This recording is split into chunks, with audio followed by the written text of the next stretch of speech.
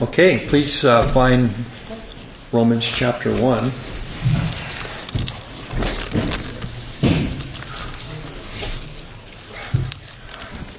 Romans chapter 1.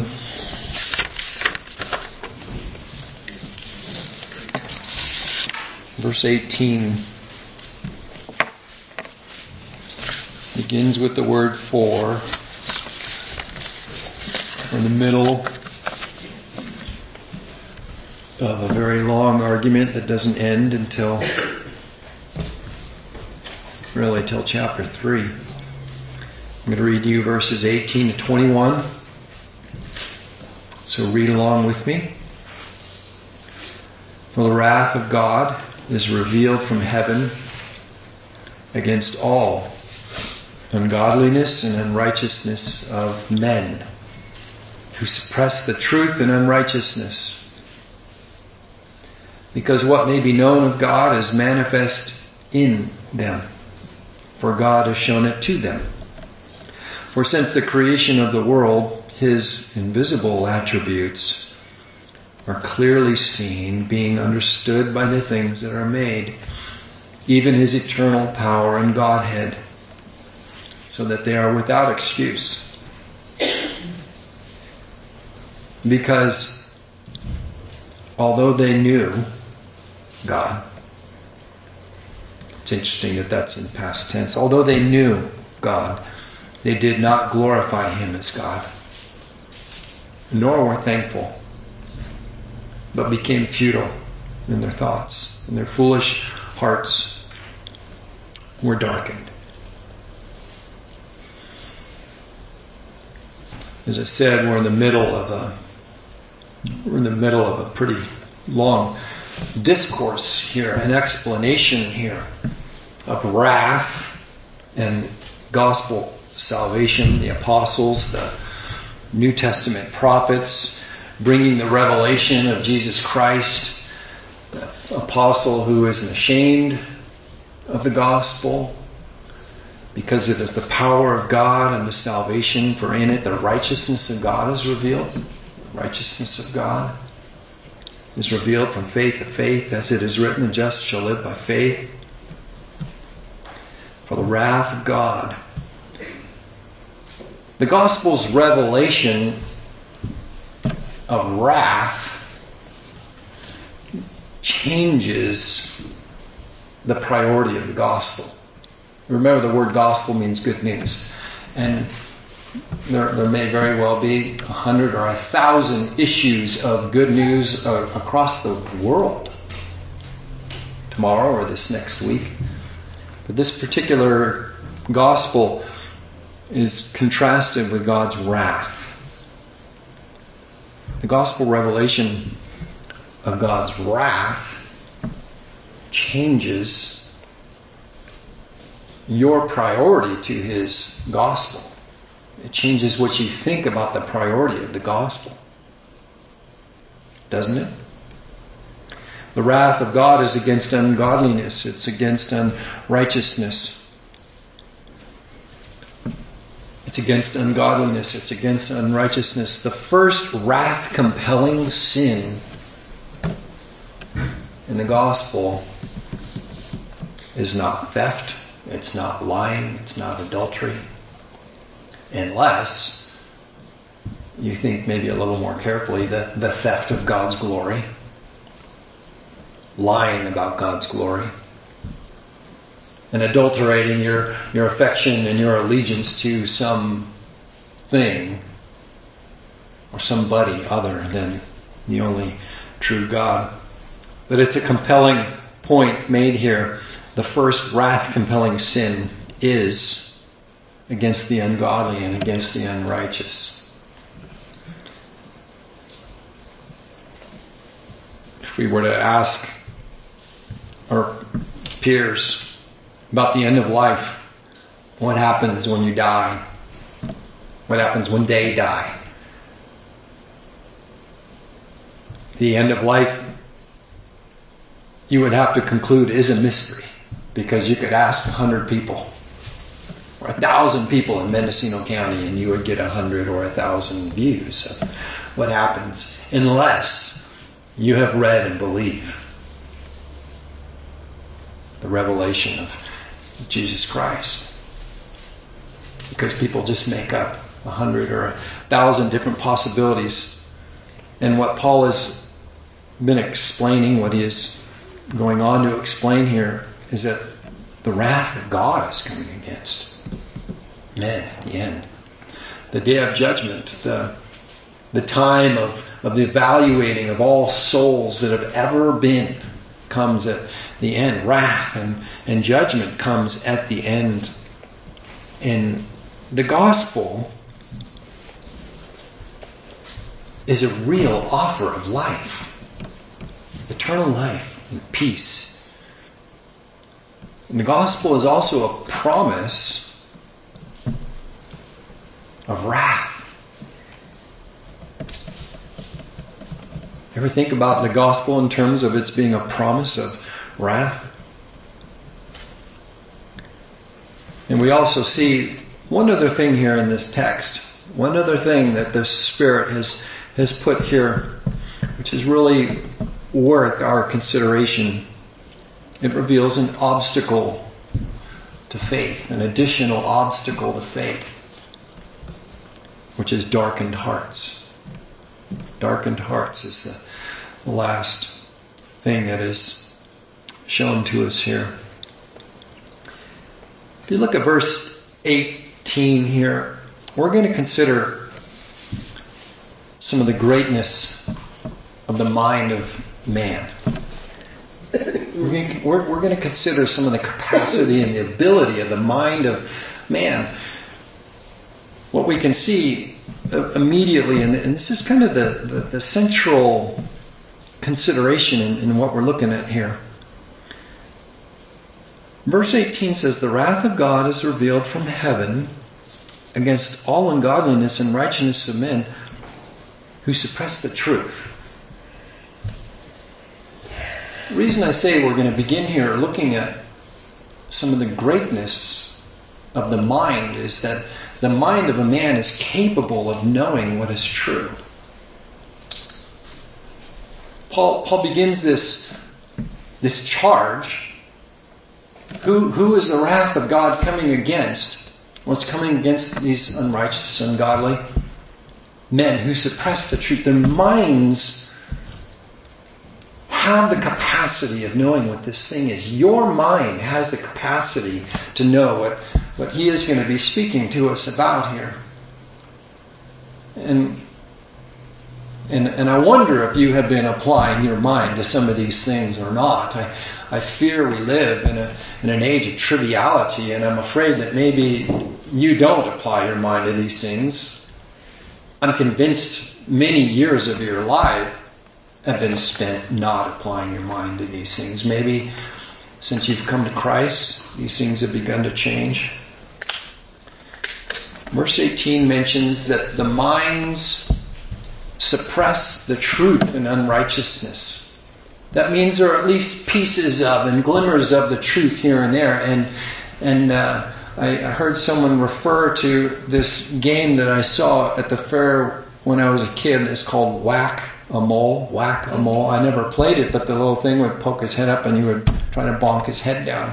There are certain truths that become evident to your soul, that become evident to your mind, and you don't like them. And you will whack them down and suppress them.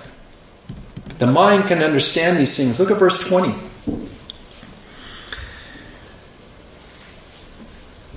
Since the creation of the world, his invisible attributes are clearly seen. That's something the mind is doing.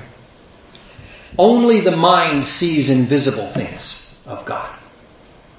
Since the beginning of the creation, his invisible attributes are seen. Maybe worse than that, being understood by the things that are made. Not only does the mind see them, they can understand them by the things that are made. Things that are made are trees and grass and dirt and the moon and the stars and things like this. So the mind seeing and the mind understanding by things that are made, and the things that the mind knows, and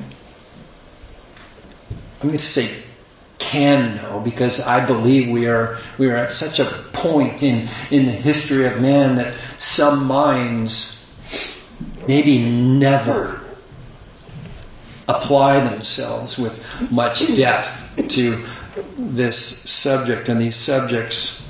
But what do the minds know? What does the mind know? The scripture says it knows. Let's look at the verse there. Understood by the things that are made. And then it says in italics, even his eternal power. The mind understands his eternal power and Godhead, which would probably be better rendered deity. The mind sees and comprehends. The mind sees and understands these things since the creation of the world. The data is there. The mind can comprehend these things. The mind knows eternal power. The word eternity, you and I normally measure and we conceived of since the time we were little kids as unending time, right? Eternity is 1 + 1 + 1 + 1 + 1 + 1. And it just keeps going, right? But that's actually a wrong definition of eternity. Eternity is probably better understood as something that is outside of time. Time is the counting of things, and the way you and I try to understand eternity is take as much as you can imagine, 10,000 or a bazillion, and then add one, or another bazillion or something like that. But that's time. Eternity is without any boundaries, without any borders of the way you and I reckon existence.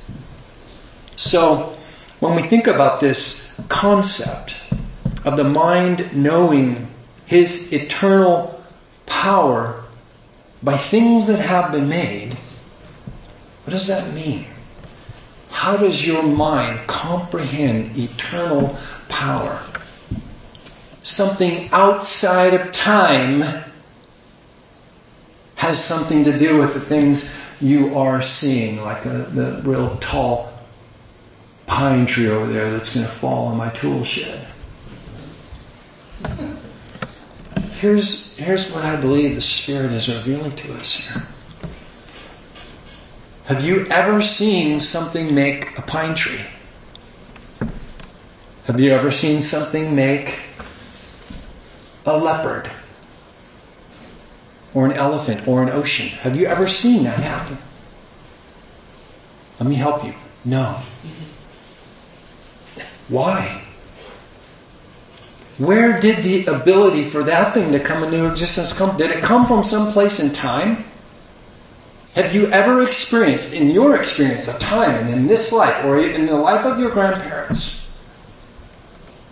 has time and the existence of our world in time shown you the evidence of where that thing came from? And the answer is no.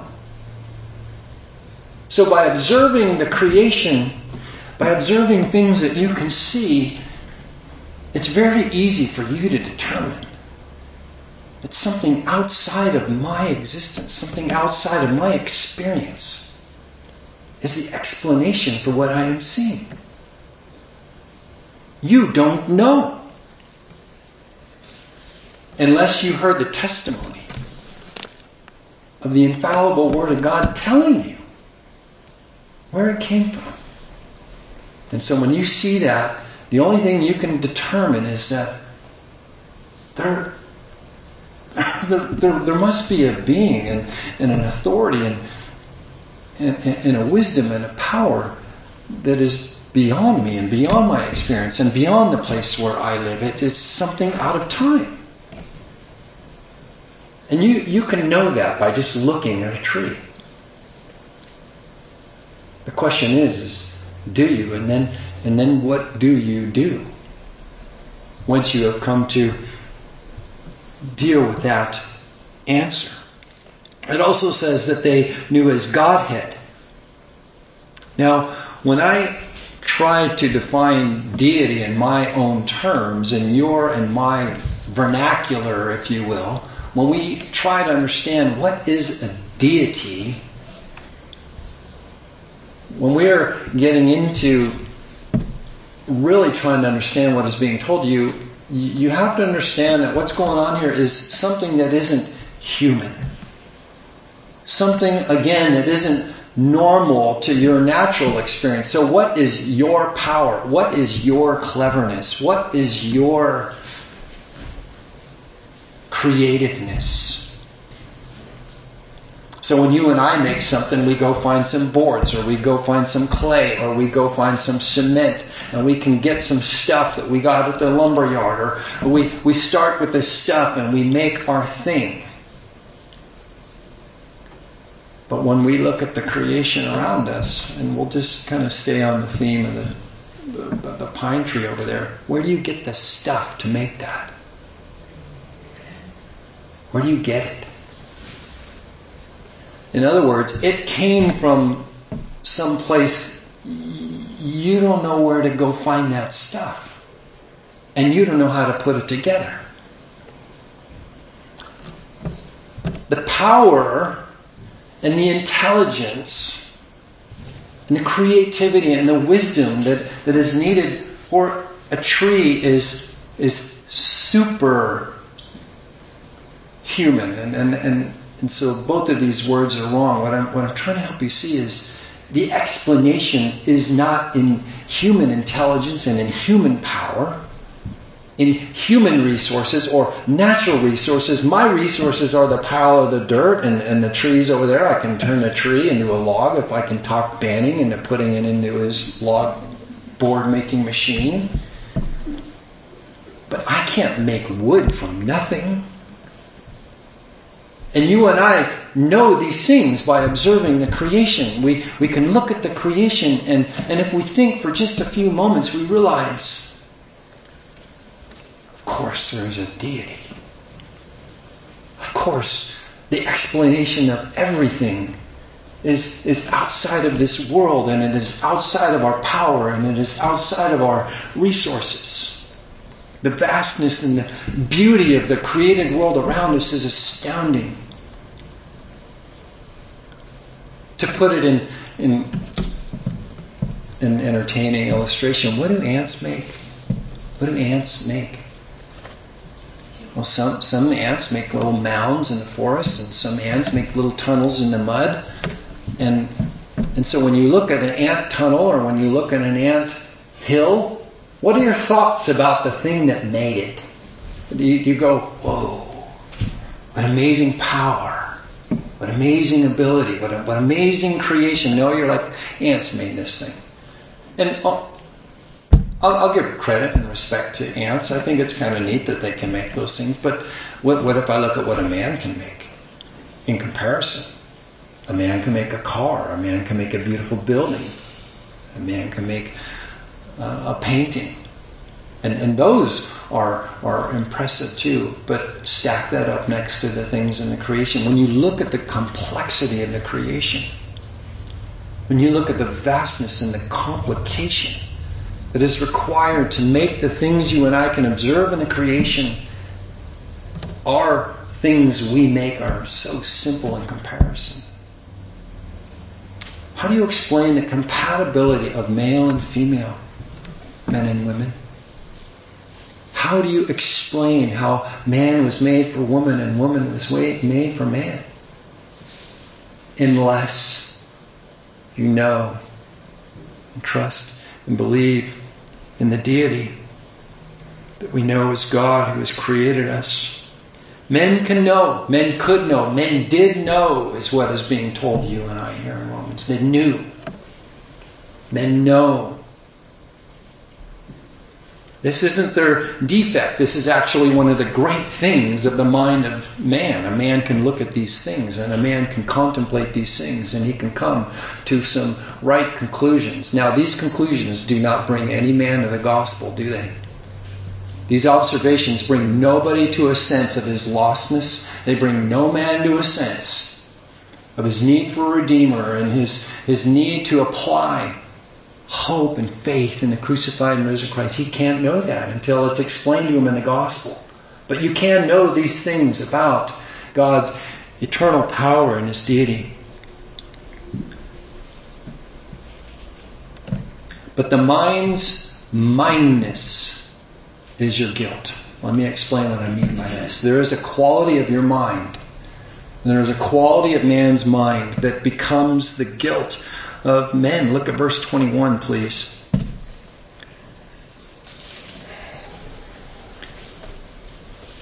Because although they knew God, they did not glorify him as God, nor were thankful, but became futile in their thoughts. And their foolish hearts were darkened. So let me summarize right on the front end here. The wrath of God isn't against your mind. The wrath of God is against the works of your mind. The wrath of God is against men who can take in what is there to take in, but you take it in and then you work on it. They knew truth. What did the truth that they knew result in? Let's answer that question saying what it did not result in. Did it result in men glorifying him as God? Did taking that in result in men thanking him as God? When you were 6 months old, when you were a year old, when you were 5 years old, were you admiring the things in the creation and praising God for the air you could breathe and the beauty of his creation?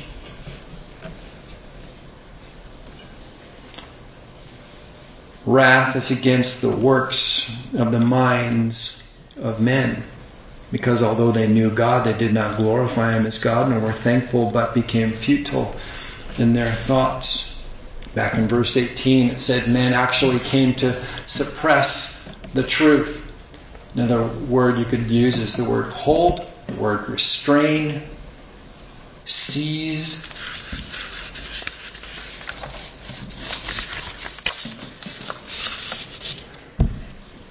If a man has a daughter like myself, my daughter's not married. She got married. If she's married to a man, I imagine my daughter will be a good wife because she's a kind person. She's a, relatively speaking, selfless person. She's a generous person. She's a hardworking person. I think my daughter is going to be a good wife for somebody. And if my daughter has been a wife for a year or two, and she makes meals for her husband and cleans his clothes and keeps his house managed and in order and is kind to him and does all the kinds of things you might imagine that a good wife does, but he never thanked her for it. He never appreciated her for it. He never acknowledged any of her works, any of her kindnesses. What would you expect the response of her father to be? What would you think her father thinks about something like that?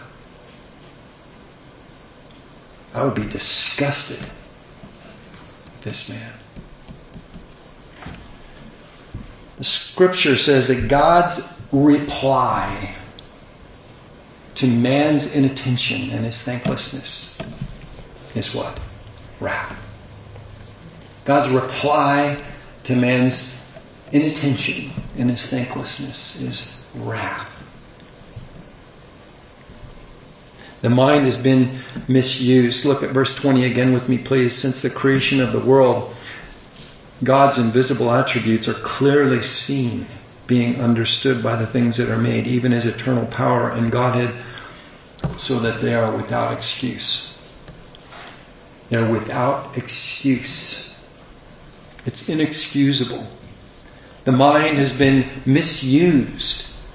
The mind has been improperly applied. Why? It seems it is by default functioning this way. These things are there for the mind to see. The scripture says the mind sees and knows these things. It just doesn't do. its proper work in glorifying God and in thanking God. And there is no excuse. Now, if you died tonight, or early tomorrow morning, 3 a.m, and the bailiff of the kingdom of heaven brings you to the judge,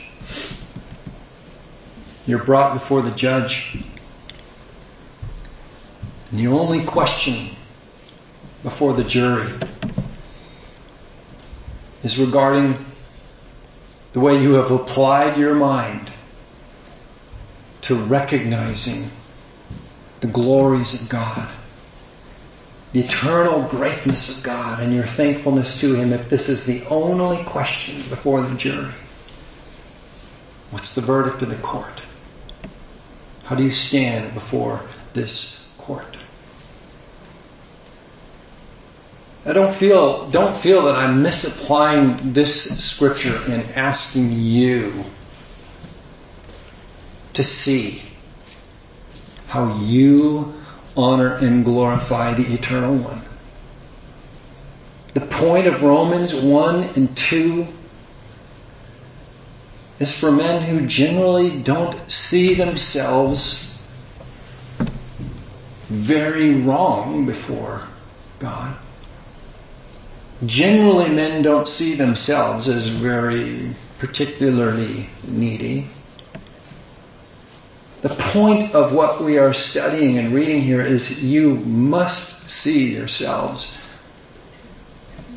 ultimately needy, ultimately guilty, and that is the point of what we're reading here. What is the first charge brought against men in this court? You wouldn't recognize His eternality. You would not glorify Him for His eternality. You would not thank Him for His eternality. And the point of laying that out there isn't so you can remember a time in history when men were wicked, or a nation in the world where men were stupid. The point of laying this out here is that we should all see that men are in a very, very difficult legal predicament.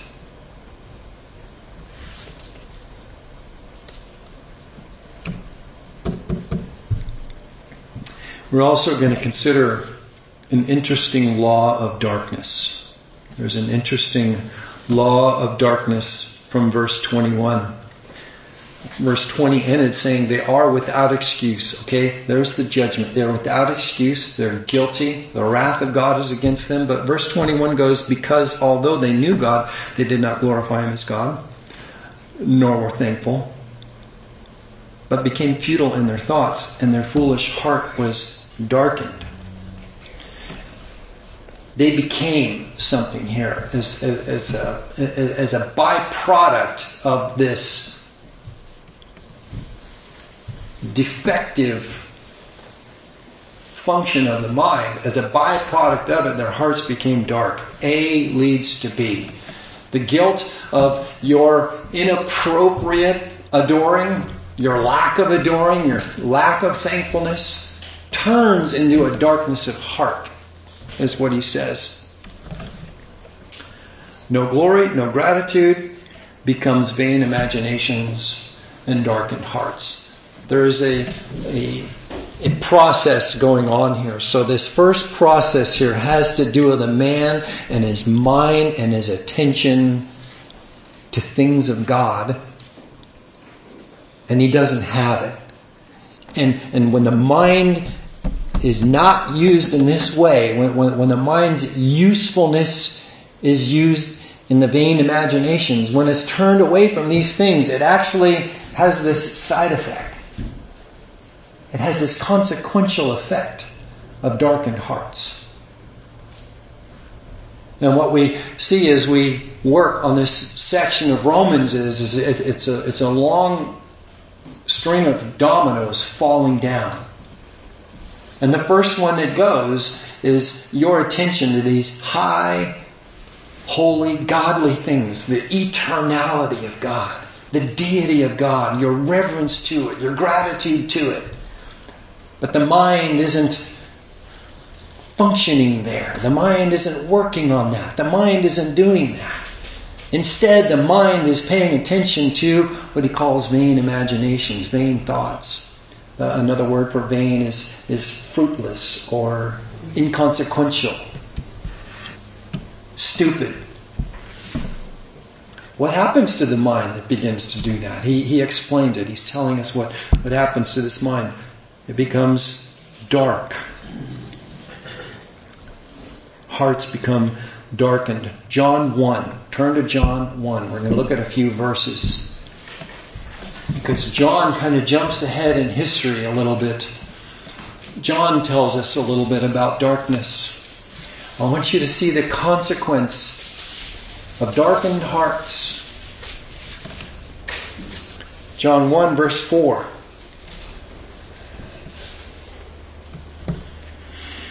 In him was life, and the life was the light of men. Light. In the person of Jesus Christ. Light. Verse 5. And the light shines in the darkness. I'm not talking about the sunlight, am I? I'm not talking about the light in the grass. I'm talking about soul light. A person isn't a light bulb. Lord Jesus isn't the sunshine. But his life is the light of men, and the light shines in the darkness. I'm talking about the light of your soul, your ability to perceive things of the soul. The light shines in the darkness. What did the darkness think about that, men and women? Look at your Bibles. What does the darkness respond to this light? Didn't comprehend it. The light made no sense to it. Why are some people not helped by light? Why are some people, maybe I should say, why are all people spiritually blind? Why are they in the dark, even though the light is shining there? Turn to John 3, verse 19. John 3, verse 19. And this is the condemnation. This comes right after John 3:16. And this is the condemnation. Light has come into the world. And men love darkness rather than light. Why do they love darkness? My contention is, as Paul tells us why they love darkness. The mind that has not been applied to the opposite of vain things, if the mind is applied to useful things, and it is applied to the great and glorious things of the eternal God. But if the mind is applied to vain things, then the heart becomes darker and darker. Their foolish hearts are darkened. Dark hearts can't perceive, can they? You can't perceive in the dark. You can't see in the dark. You can't sense in the dark. John is speaking to us. He says, men love darkness. Well, why did they love that? Because their deeds were evil. This is almost like flipping the passage in Romans around.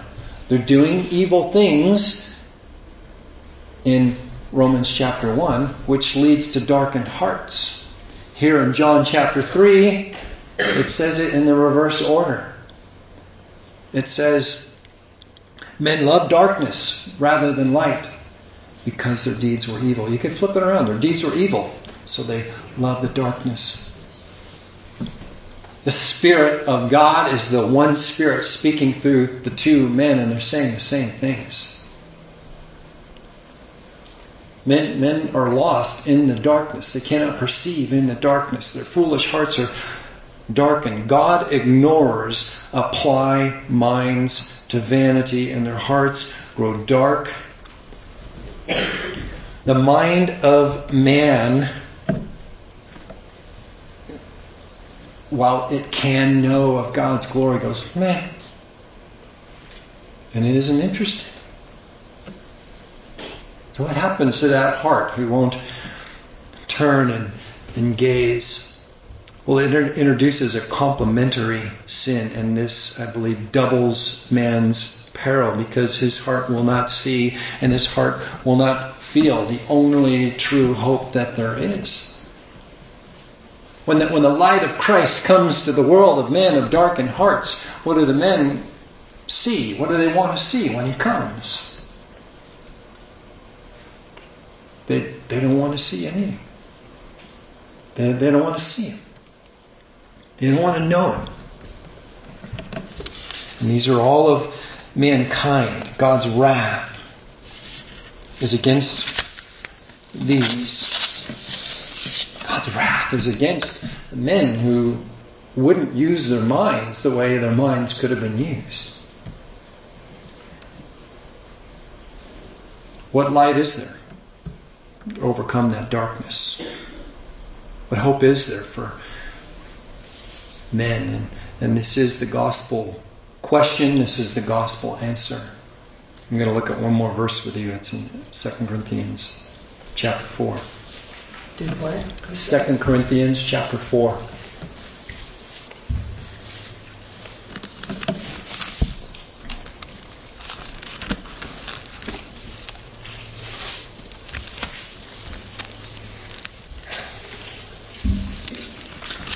Second Corinthians chapter 4, verse 6.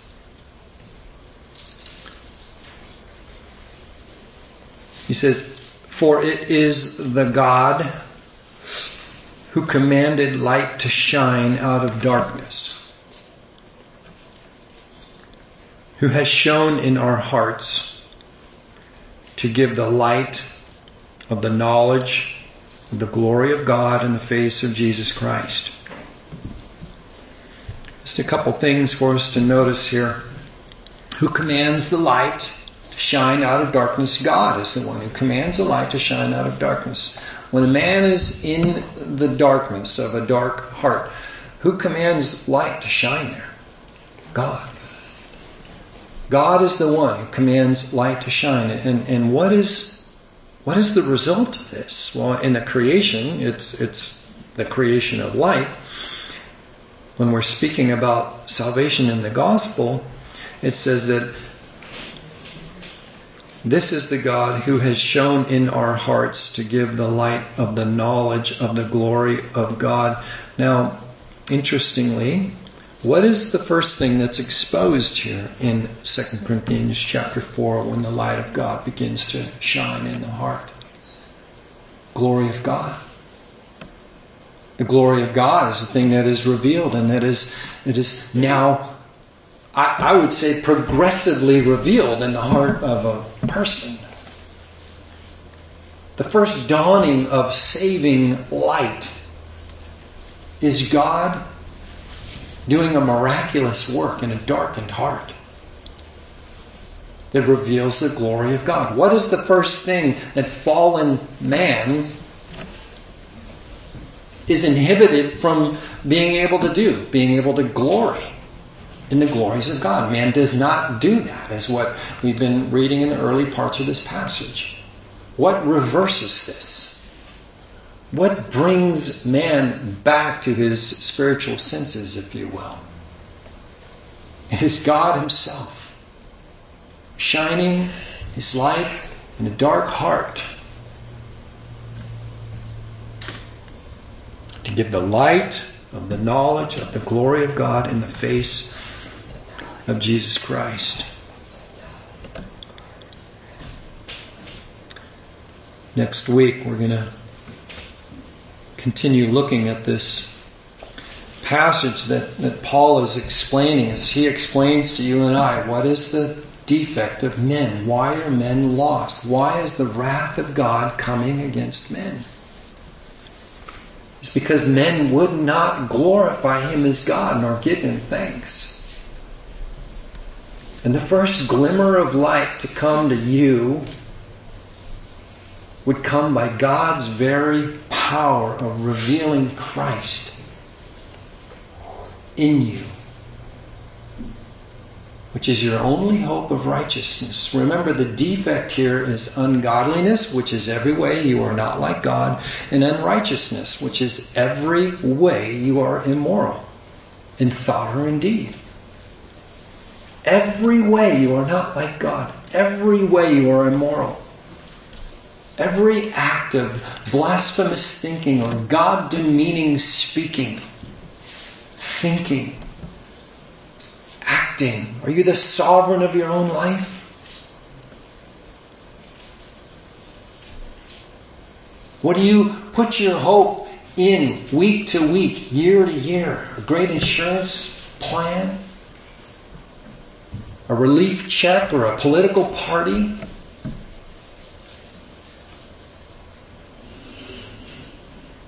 Don't fear those things.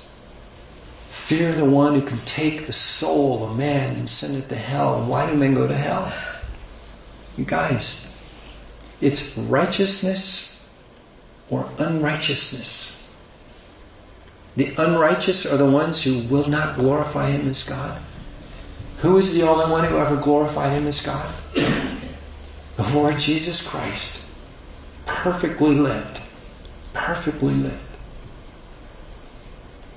And gave a sacrifice for sinners. I hope I can compel you to take time, make time to meditate on and grow in your knowledge of the glories of God in the Lord Jesus Christ. The glories of God are all around us, and I'm afraid I heard it said in a sermon. I don't know who said the sermon. It might have been Spurgeon. He was an old-time preacher. But they were commenting on little children playing in the streets of London in the mud puddles. And how happy the little kids are playing in these little mud puddles. And they were likened unto men who know no glories of God, who know no greatness of God. These little children playing in the mud puddles have no idea of the glory and the beauty of the seaside, the ocean, and its vastness and its beauty. Instead, the little kids in the mud puddles of London are happy there. But gospel light has come, and you shouldn't be people who are smitten with the trinkets of this world, the temporal promises of your political party, of the cars you want to have, or the decorations you're going to put in your house, or the retirement you're going to get to have. These things are nothing. Don't be like the little kids in the mud puddle. The glory of God is given to us in Christ, and it is incumbent upon you and I to apply our minds to knowing these things.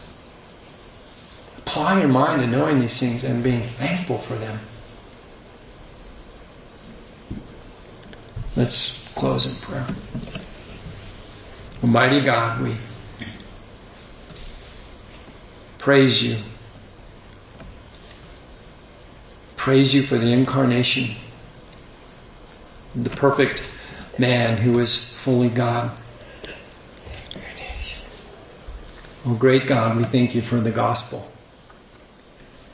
We thank you for the offer and the hope of righteousness in Jesus Christ.